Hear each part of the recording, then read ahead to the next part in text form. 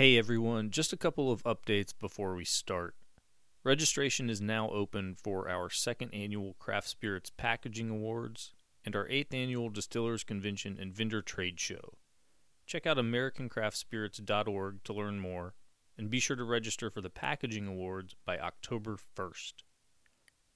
Also, in our last episode, we said that Du Nord Craft Spirits, which is now Du Nord Social Spirits, was the first black-owned craft distillery. But it turns out there were other black distillers with DSP permits before them. A listener pointed out that Delaware-based Legacy Distilling, aka Painted Stave Distilling, which was co-founded by Ron Gomes, received its DSP in June of 2013, and prior to that, in 2012, Jackie Summers of Sorel Liqueur received his DSP. If you know of another black-owned distillery predating those we've mentioned, we want to hear from you. Drop us a line at news@americancraftspirits.org. Thanks. It was something that every day those words just they not haunt me. It just reminds me of what it is I bring and what I want to bring. It was his mission. It was my mission. So I just painted him on the side of the building one day, and it caused a little confusion because what the hell's Do Good Spirits? It's Prohibition Distillery. So I just wanted to go through and honor him.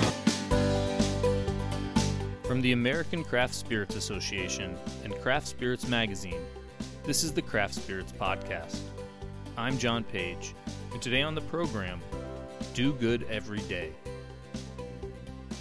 Those words were part of a toast in 2016 made by a friend of Brian Fauquet, who founded Prohibition Spirits in 2009.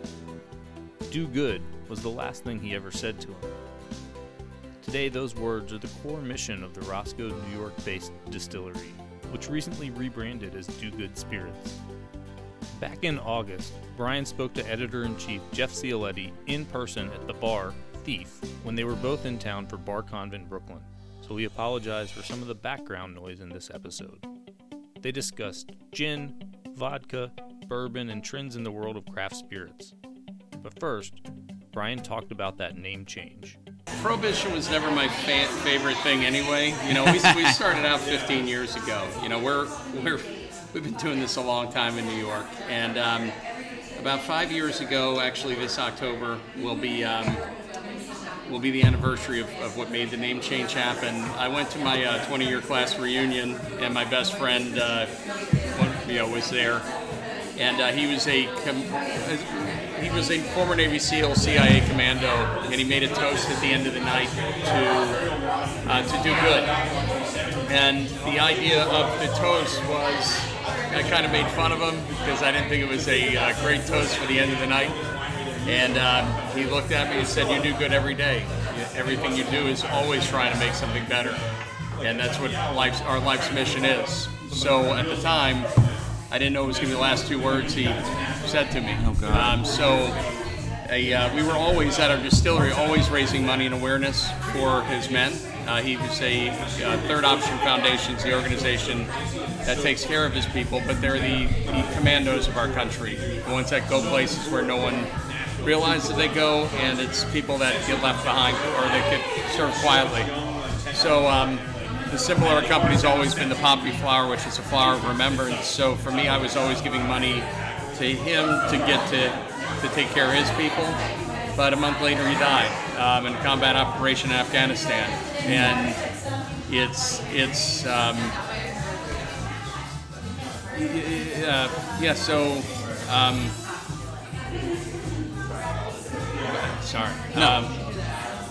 about a year ago, in the middle of the height of COVID, it was something that every day those words just haunt me. They not haunt me. It just reminds me of what it is I bring and what I want to bring.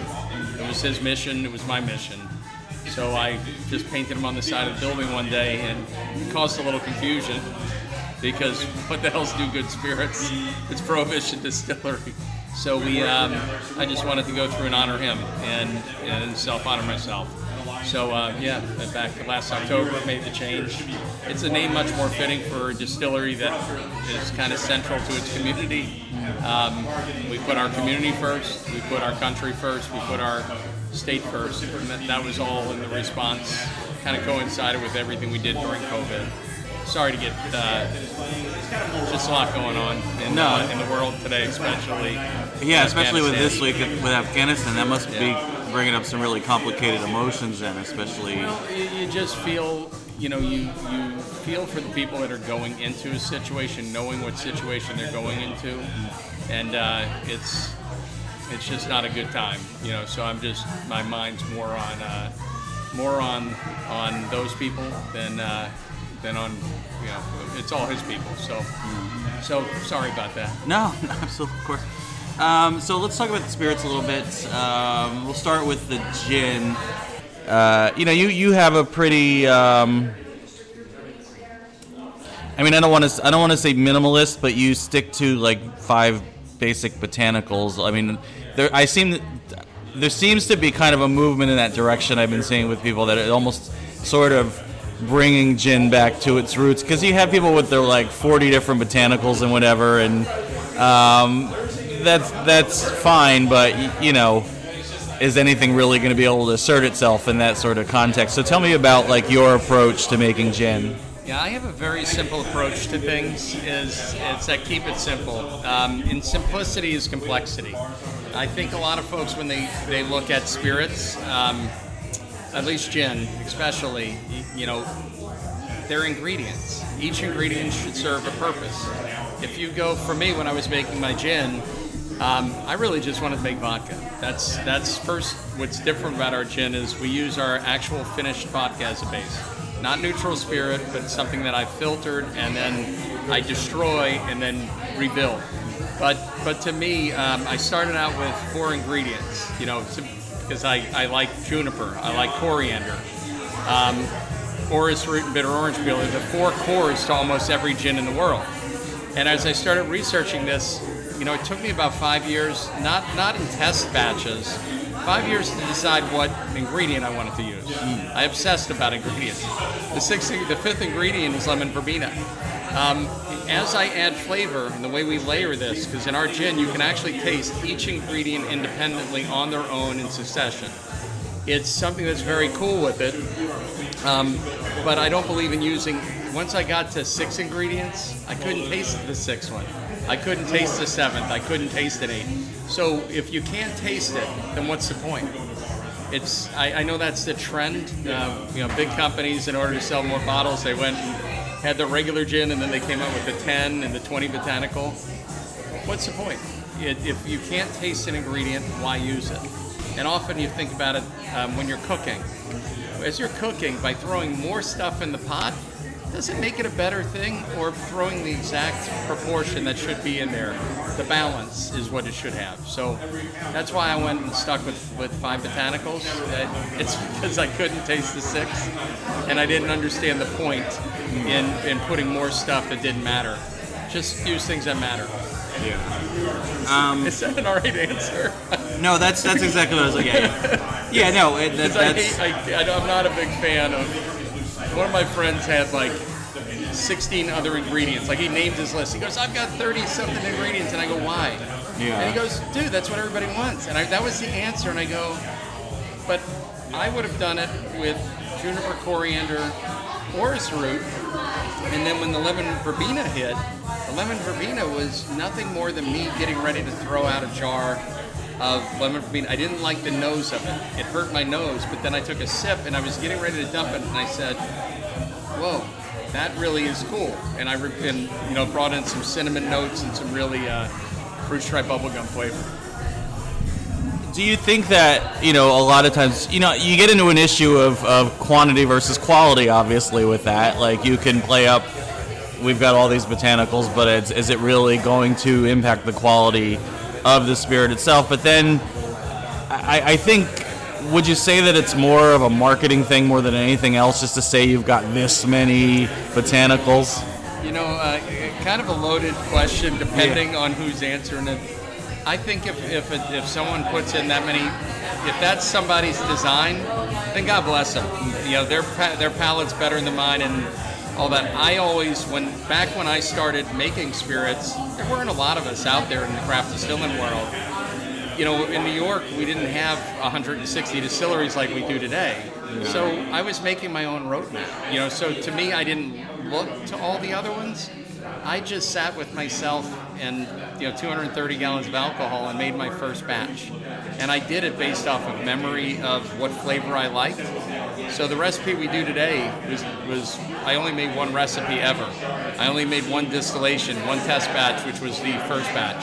I didn't have the money to go through and make 2 test batches or 3 or 4 or 100, and I didn't have a still smaller than a 300-gallon still.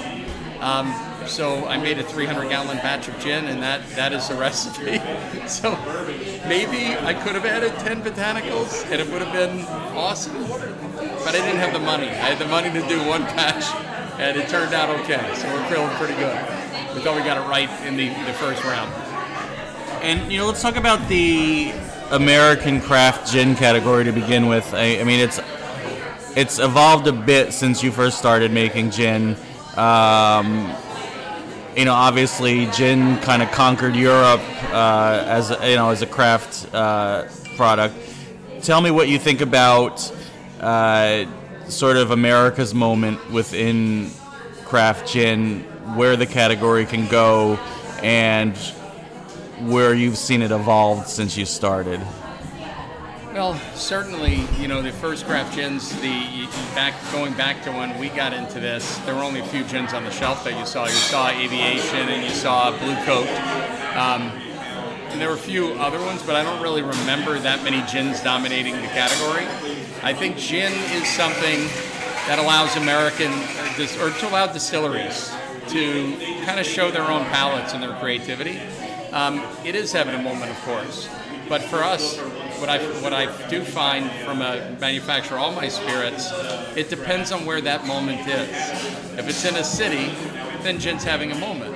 But you go a mile or two outside into the suburbs, and it's still vodka out there, and whiskey and different things. So I hope I'm answering the question. You are. Because to me, I think every spirit has a customer.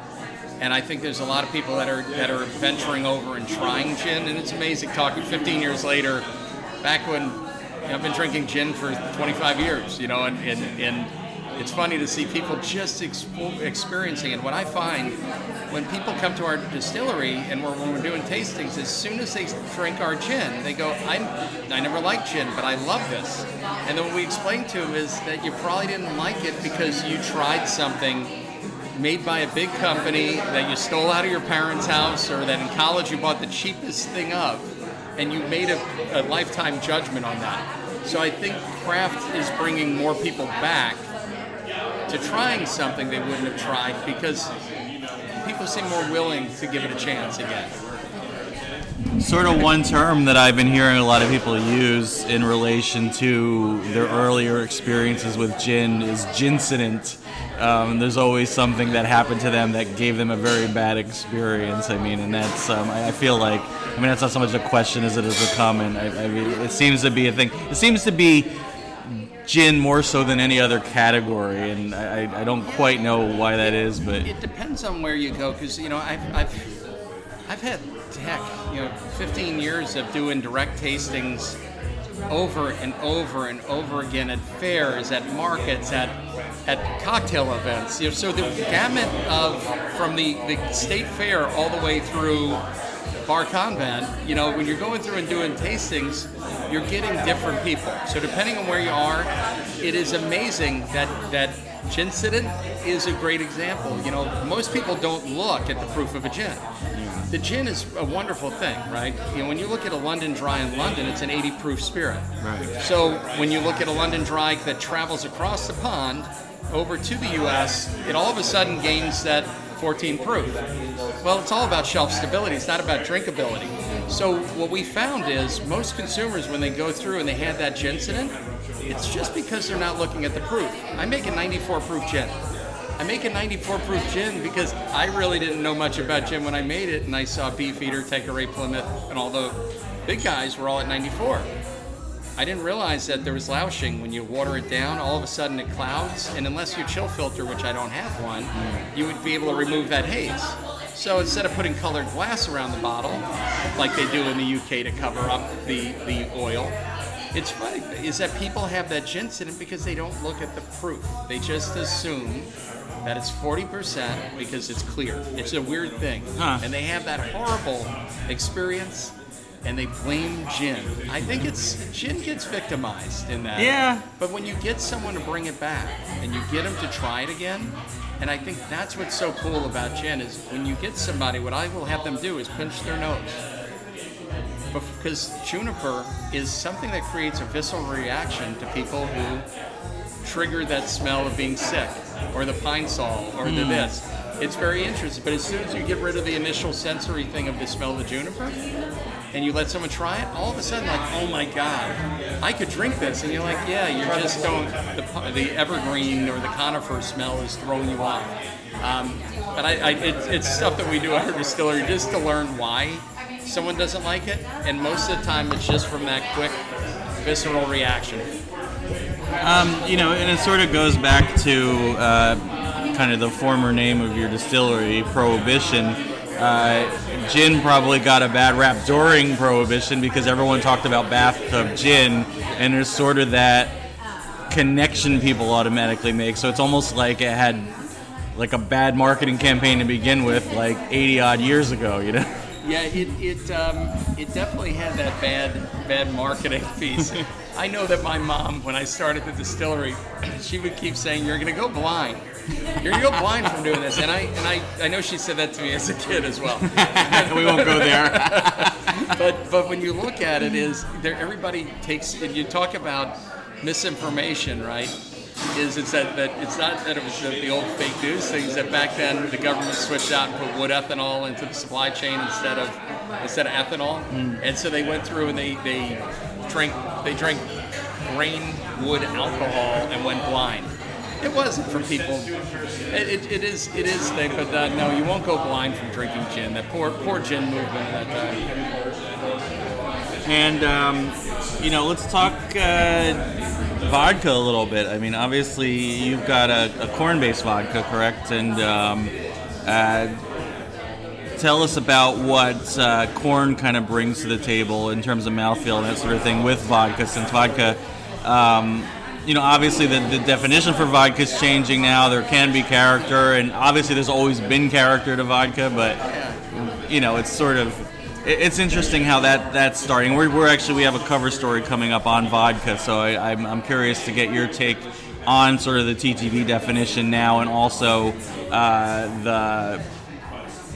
different substrates affect the texture, the mouthfeel. Particularly corn versus wheat versus other things. Yeah. For me, I got in this whole business just to make vodka.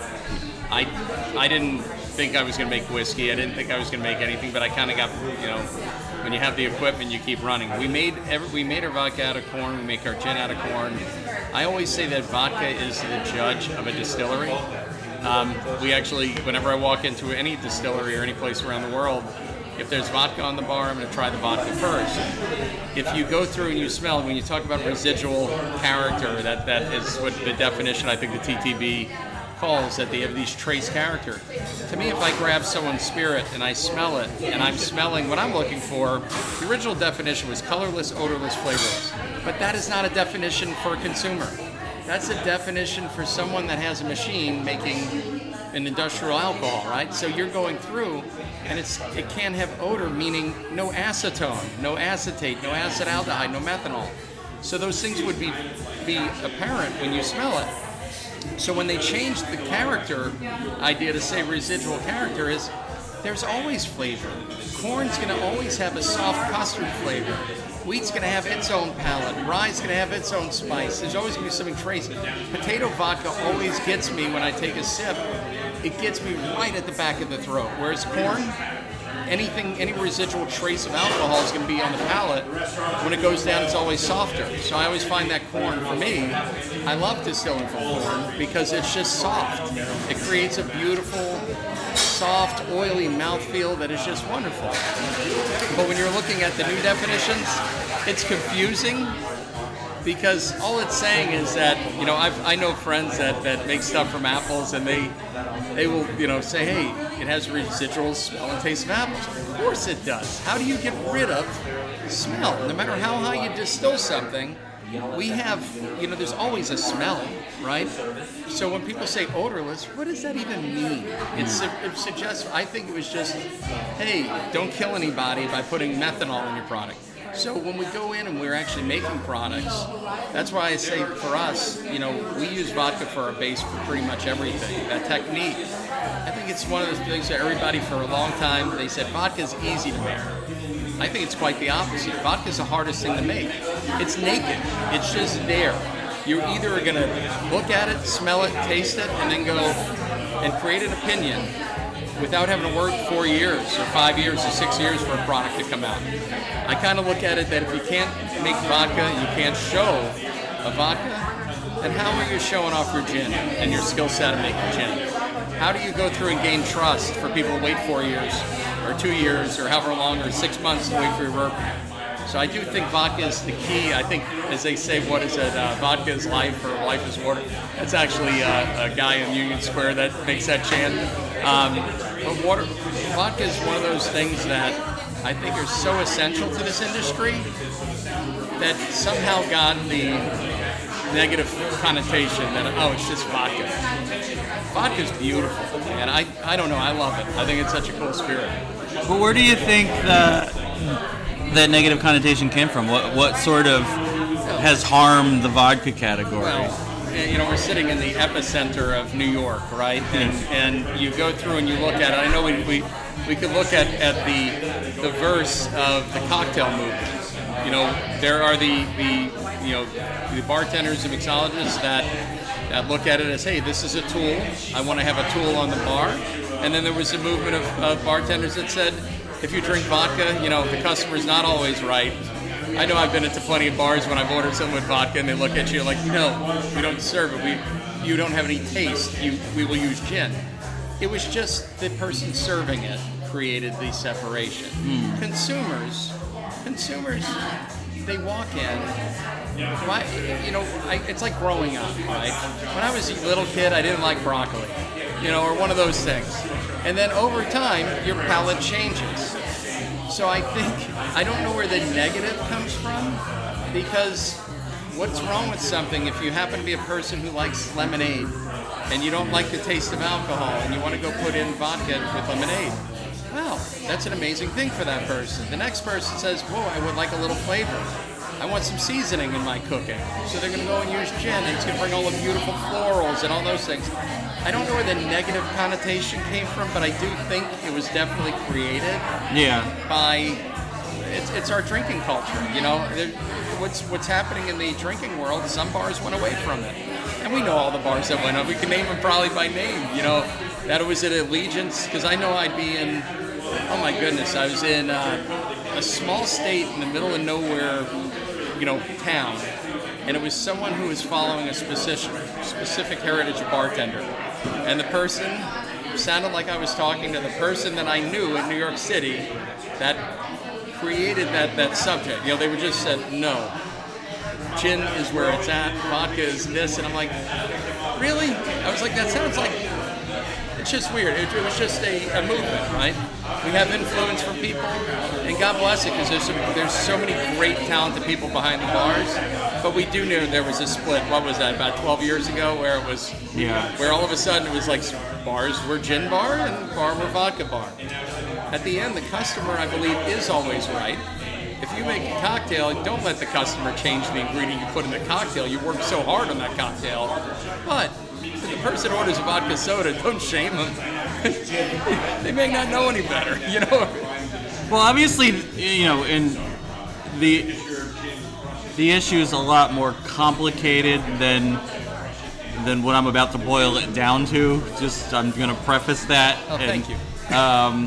But one could make an argument, since we're in New York, and we can look at two TV shows, Sex and the City late 90s, early 2000s, created, Cosmos had their moment, for better or for worse, which, is a vodka cocktail. So vodka was probably, at that time, cool, or at least it was the go-to ingredient in a cocktail because it was sort of pre-craft cocktail movement, or at least the very, very early stages of the craft cocktail movement. Then Sex and the City goes off the air in 2004. 2007, another New York-based series starts, albeit a series that's set 50 years in the past, Mad Men. And, obviously I'm not crediting Mad Men with the revival of classic cocktails that had already started before that, but people do sometimes give that credit, saying, oh, it brought back the old-fashioned, which it didn't, but, the Manhattan, which it didn't. But you can almost, if I were somebody who was trying to make a pop culturally themed argument for cocktail culture, you can almost sort of trace it to that, where, vodka had its moment in the early 2000s, and then it ended, Mad Men came along, and then more, gin, and, they were drinking gin gimlets on the show, they were drinking Manhattan, so you had, bourbon had its resurgence and everything like that, so I don't know where I was going with that, but I just wanted to get your thought on that, and if you ever think about that. You know what? I don't. When I came out, and I think it's funny because I completely see the parallel, and I appreciate you boiling things down to simple because I'm very simple. And I don't mean to do that. I'm just because I've heard it done in a lot of. I've seen it done by marketing companies and by PR agencies and stuff because it's just easier for them because they need a story hook. Well, the story, when you look at what those guys did, I wasn't following trends. Here I was starting a distillery at 30. How old am I now? Probably I was about 32. I'm sorry, 36. I don't even know how old I am right now. I need my wife here to tell me. But when I started, I came out with vodka at the height, right at the beginning, because Tuttletown, was making bourbon. They were one of the 4 brands in New York, right? And here I am walking into all the craft cocktail bars with bottles of vodka, going, "Hey, you should try this." Because our vodka drinks like water. It is insane. Open it up and pour a warm glass. It has so much character in its flavor, but it has so much beauty to it. But when I'd walk into bars, people were just dismissive, going, "Who the hell wants?" I remember back then, who wants craft spirits, and who needs a New York product? I just remember getting told that. And I remember coming to Brooklyn, going to Williamsburg, because people said everybody in Williamsburg loves local stuff, and 9 out of 10 bars were like, one, who needs a local product, but who needs vodka? And so I'm always behind the trend, so I'm glad the trend is coming back to vodka because, boy, I've been waiting a long time. My gin, I'm a couple of years behind on the gin. We released that, and we ended up winning Best Spirit in New York at the New York International, which won the Governor's Cup back then. It was such an honor. But then all of a sudden, my distributor at the time was going, "Oh, but you're a vodka company. We don't need another gin." I'm going, "But I made the gin because people said they wanted gin." I don't know. I don't know what the trend is. I try not to even predict it. I'm just trying to make quality in limited SKUs because eventually one of them I'm going to hit this trend at some point. I mean, New York is a very craft-centric state across the board, across the categories: beer, spirits, wine. Being in that environment, would you say it's more a blessing or a curse? I think it's a blessing. That New York is wonderful. I have the opportunity because I'm president now of the New York State Distillers Guild, and there's beautiful things coming out all over this state. From things that years ago, when we started, there was a couple of guys making whiskey, a couple of guys making vodka. There wasn't much in between. Everybody was kind of figuring their products out. Now you don't have to leave New York to have a bar. You can pick all your spirits from New York, and it's pretty much going to represent, except for the obscure liqueurs and things like that. But it is a blessing. But I don't. New York is where everybody wants to be in New York with brands. So when we look at it, it is a blessing. But there's also 2,500 craft distilleries across the U.S. Yeah. They all want to be in the home market. So it becomes more and more challenging to grow and stand out. And I think this is something that as we move to the future in this industry, it's hard to stand out on a shelf when you have so few shelf spaces available, because the big guys didn't go anywhere. It's just more of us with great products fighting for a smaller portion of the retail shelf space and the bar shelf space. I think the world's going to have to change a little bit, and we're hoping that's what direct-to-consumer shipping will do. It'll open up avenues for us because for me, in the Catskills, there are so many distilleries. All my favorite distilleries happen to be within 40 minutes of me. So you can go and spend a day just in the Hudson Valley Catskills. You wouldn't be able to get to more than, 5? But we have probably 100 within that geographic area. It is a blessing and a curse. So, and we haven't touched on the bourbon yet. I want to talk about the mash bill, the flavor profile. What were you really going for in the bourbon?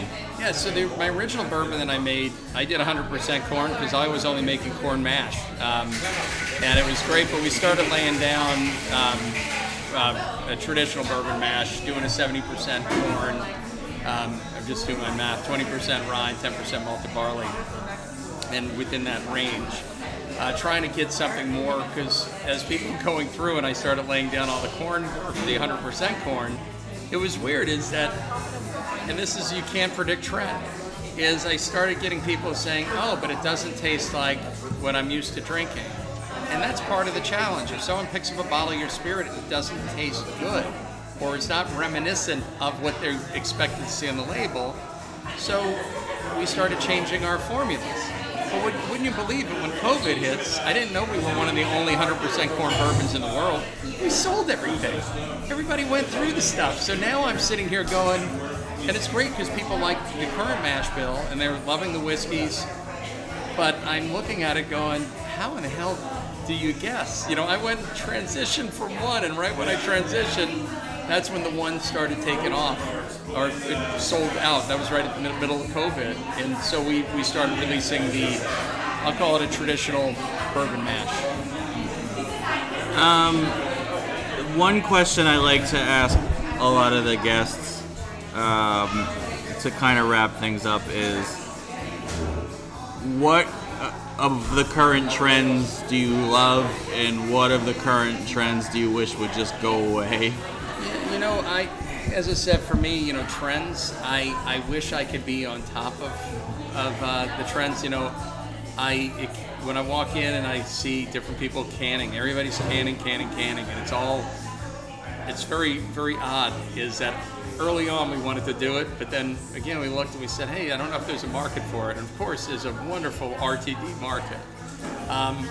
So when you're a person that focuses on core ingredients, because I really always felt that mixologists and consumers had great tools. If you want a vodka soda, man, there's a vodka. Most people have soda streams or even a can of soda. It's very easy to go make those things. Those are the trends that I wish would go back to, like the ones that are so simple. Like, what's wrong with the twist of fresh fruit and something? Do people not have ingredients at their house anymore? So I wish the trend would go back. I think there's so many beautiful RTDs that are out there, but I'm really hoping that, because anytime you read anything about the growth of the category, and I know all my friends they have their entrant into it, and they have this and that, and they're like, oh, it's great, we sell so many of them, but I keep looking at it. I got in this business to make beautiful spirits. I don't make water. I don't make sugar. These aren't the things that I'm not a sugar cane grower. You know what I mean? I want to make something from a grain, put it into a bottle, and let it stand on its own. And I hope that consumers get back to realizing life's not just about being simple. Life's about that moment. It's about enjoying something. It's about the idea of making that cocktail, and it's about enjoying it with friends, right? And the whole trend has been screwed up by COVID, you know, and everybody, you know, it's so all over the place. But that's one trend that I hope people, because if I get one more person walking in to telling me where we have a beautiful Bloody Mary on the shelf, like Tomo or Van Smokey, and like one of the local guys, and then my bottle's next to it, and someone will walk into my tasting room and go, "Did you can that? Do you have any of it in the can?" And I'm like, "Where are you going? Where are you going that you can't?" Do you remember thermoses? You know, everybody's got their portable drinking waters, but why is it that we need to go destroy the earth with more recycling stuff? So yes, that's one trend I hope goes back. And for us, you know, the trend that I do like is more people experiencing liqueurs. You know, so for us, our biggest thing for the last couple of years has been our bourbon cream. No, right. The Beaver Kill was something crazy. For one, I never drank the Irish creams. I never drank that stuff. So when we made it, we just made something I thought tasted good. It was about the ingredients, and at the end, that's my only ready-to-drink I got. So I guess I can't be too abusive of it, because I am taking my bourbon, mixing it with cream, and maple. But what can you do? That's our program for today. Thanks again to Brian Fauquet for joining us. You can learn more about the distillery at dogoodspirits.com. We'll be back in a few weeks. Until then, thanks for listening, and cheers.